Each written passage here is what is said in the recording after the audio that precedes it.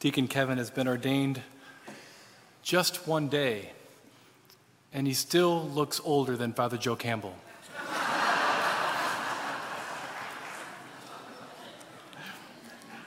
Sometimes when I drive on the freeway, I think about just the mystery of God's love. Like, God loves all the people around me when I'm driving. He loves the people on the other side coming this way, right? He even loves the people who cut me off.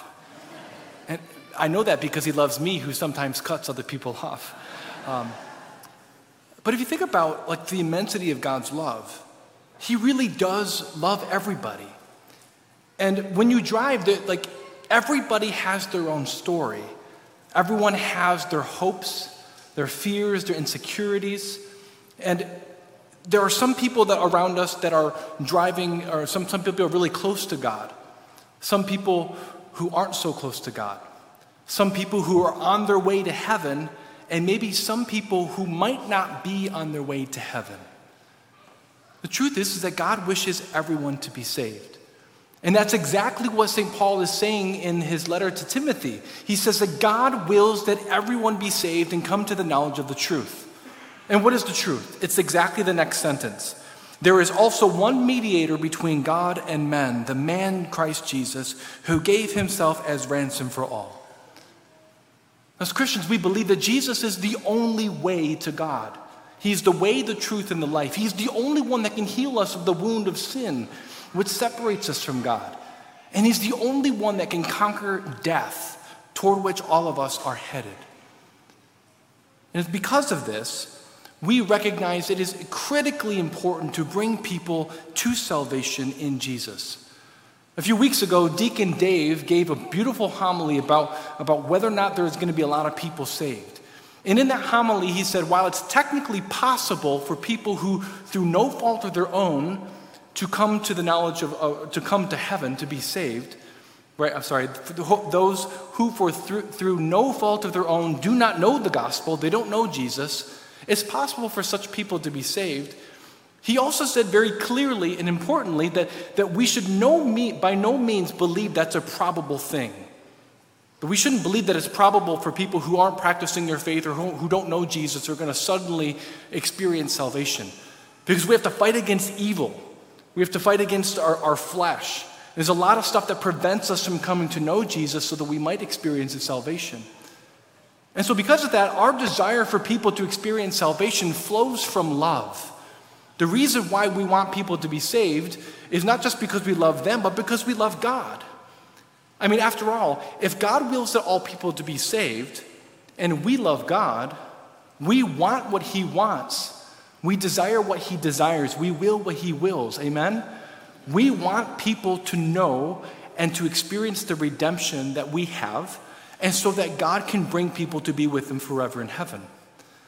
And that is something that we experience as Christians, not simply as an obligation, and this is important. We don't just evangelize because God says you have to evangelize, but we have the privilege of bringing this to other people. And so you hear in the church often many ways of evangelization.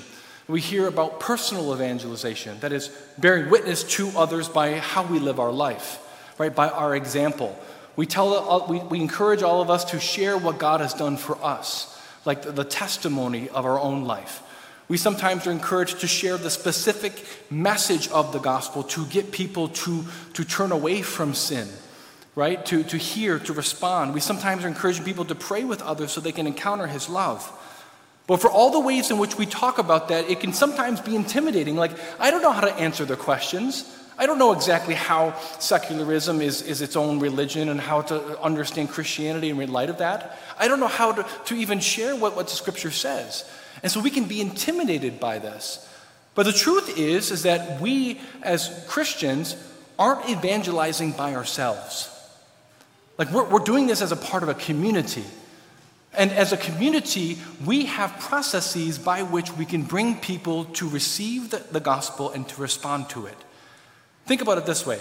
If the church exists to evangelize, which it does, and this has been the teaching of the church for a long time, right? From the beginning, that's its mission, to go forth and to make disciples, right? Then each parish is an outpost of missionary activity. Each parish should have a way by which we bring people to hear the gospel and to bring about that conversion. And I don't know about you, but this is really good news. It's not just simply up to me or to you to convert people. No, we do it as a community. And that's why the bishop's vision for evangelization is that every parish has processes that are proven to bring people to that place of conversion. And that is what we are doing here at St. Pat's. And I'll share more about this in a few weeks, but we have several processes that we know work to bring people to conversion. And if that's true, it's really our job just simply to have a good relationship with people, try to live our faith, and invite them into these experiences where they can hear the gospel and respond. And so this morning, I want to just simply offer two of them. Just want to highlight two of them. One is OCIA, okay, formerly known as RCIA. RCIA was Rite of Christian Initiation for Adults. The Vatican has renamed it to Order of Christian Initiation for Adults. So I want all of us to repeat that. Order of Christian Initiation for Adults. This simply is the normative way by which people who are not Catholic can come into the faith, can come into the church. And these are often people who are practicing other faiths that if we encourage them, we invite them to consider becoming Catholic, they enter into this process. It also is a place where people who aren't Christian at all can enter into this process. And so this is a normative way that we do this. And so people come into the church at the Easter Vigil. They come in at Christ the King, the Feast of Christ the King in November. And they also sometimes come in at Pentecost. We have about 10 people going through the process that will become Catholic at Pentecost. So the real question is, do you know someone who's not Catholic? Do you know someone who might be willing to consider becoming Catholic, becoming a part of our church, right? All we have to do is invite them. So we simply invite them to RCIA or OCIA, right? And contact me or contact Ann, and so we can, as a parish, be about the conversion of the world. So that's the first thing. But the second thing that you've seen that we talk about recently, last several years, is a program called Alpha. Now, Alpha is a basic introductory course in Christianity. It is very, very non-threatening. It's a welcoming and loving atmosphere in which we just simply love on people. We invite them to a meal, and we have great hospitality. It's an environment of love and care. And then we show some videos that answer some basic questions about Christianity. And it's so kind of like zero-level entry that you can have people who have anger toward the church or Christianity, people who are very militant atheists or agnostics, or even people who've just fallen away from the faith, come and invited. And in this environment, they hear the gospel, and there's a retreat experience where we pray with them, and a lot of times faith is birthed in a very powerful way. What I love about Alpha is that it also transforms normal Catholics who have been going to church most of their life, and they actually hear the gospel again, they recommit their life to Jesus, and things begin to change in the power of the Holy Spirit. And so what I'd like to do is just invite Diane, our Alpha coordinator, who I believe is behind me right now, to come forward to share a little bit about a testimony of how Alpha impacted one of our own parishioners. Thank you, Father. Hello, everyone. I just want to share with you one of the most exciting things about my role here at St. Patrick's Church is when the phone rings and I pick it up on the other end, somebody is sharing with me their testimony of how Jesus has moved in their lives through Alpha. And there are so many of them. It literally leaves my day bouncing. My heart is bouncing on a cloud for the rest of the day because I am lifted. I see God working and moving. And at this time, I want to invite Renee Rondo to join me, and she's going to share with you her testimony from Alpha. Hi, Renee. Will you please share with us what was life like for you before Alpha? Well, I was a cradle Catholic, didn't know anything else, very typical, made my first communion, and then at confirmation, I was all educated, and it just stopped. But I was, in my era, we weren't taught Scripture. We were taught that only the priests could interpret Scripture, so I really feel like I missed a lot. And what made you sign up for Alpha? A very, very dear friend that I met here at St. Pat's invited me to Alpha, and I just couldn't say no. Beautiful. So share with me through the 10 weeks of Alpha what your experience was. Well, at first I thought I didn't need to come because I didn't have any questions. But the first thing I noticed at Alpha was there were a whole bunch of other Catholics that were there that also thought they didn't have any questions. And lo and behold, we had lots of questions. One specific time during Alpha is Alpha Saturday. And at that time, everybody is invited to receive personal prayer. Can you share with us how that personal prayer impacted you? We prayed with our small groups, and individually each person asked for a special intention, and we prayed for each other. When it was my turn to be prayed for, I could not believe what I felt. The Holy Spirit was just amazing. It was, I was on fire. My faith was just on fire. I was radiating peace and joy throughout my whole body. And I knew that there wasn't anything in this world that would make me feel that on fire and that peaceful. Beautiful. Who doesn't want to experience that peace and joy? Lastly, will you please share with us how this has impacted your life now after Alpha? Many, many ways. I realized that I am not in control of my life. And that is really a good thing, because Jesus is in control of my life.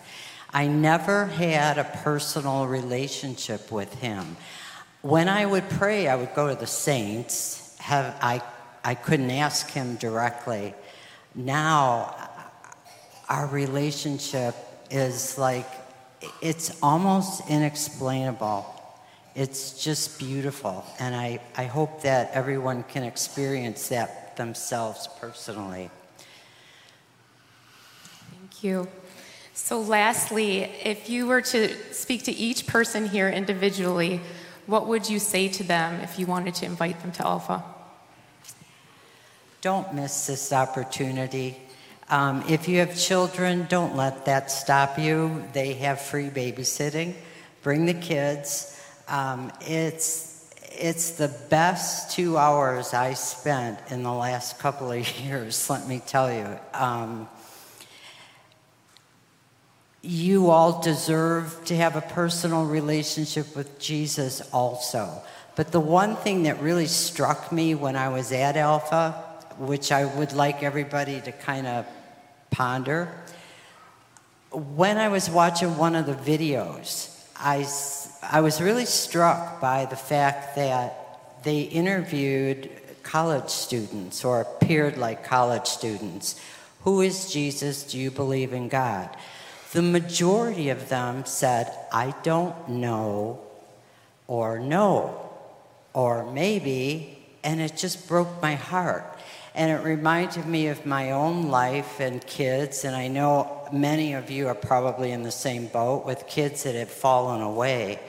So Alpha made me realize that I can't change the world, but I can change from within with Jesus.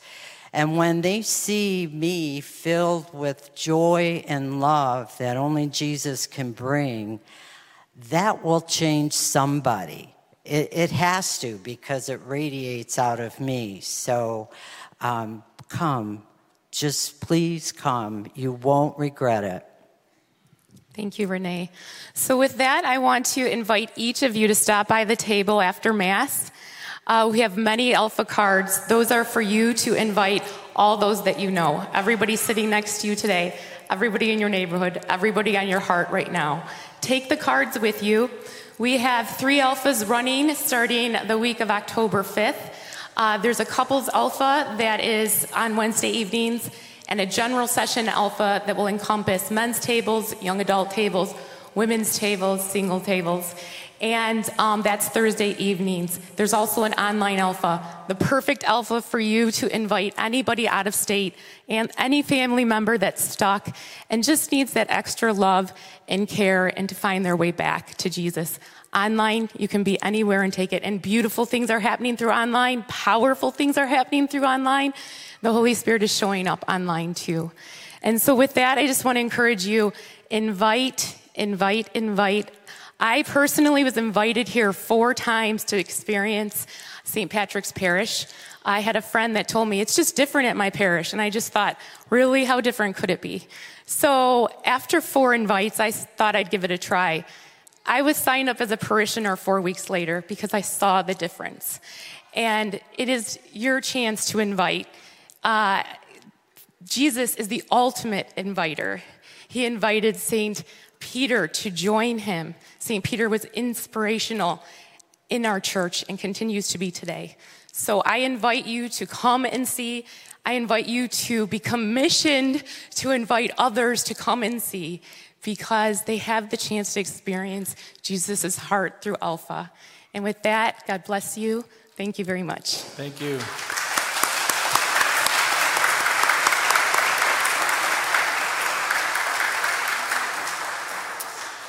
In one sense, you can measure the health of a parish by how many people come to know Jesus through it and how many people come into the church. So I just want to encourage us to remember that we don't have to have it all figured out ourselves. We have processes by which we can bring people into a relationship with God that changes their lives.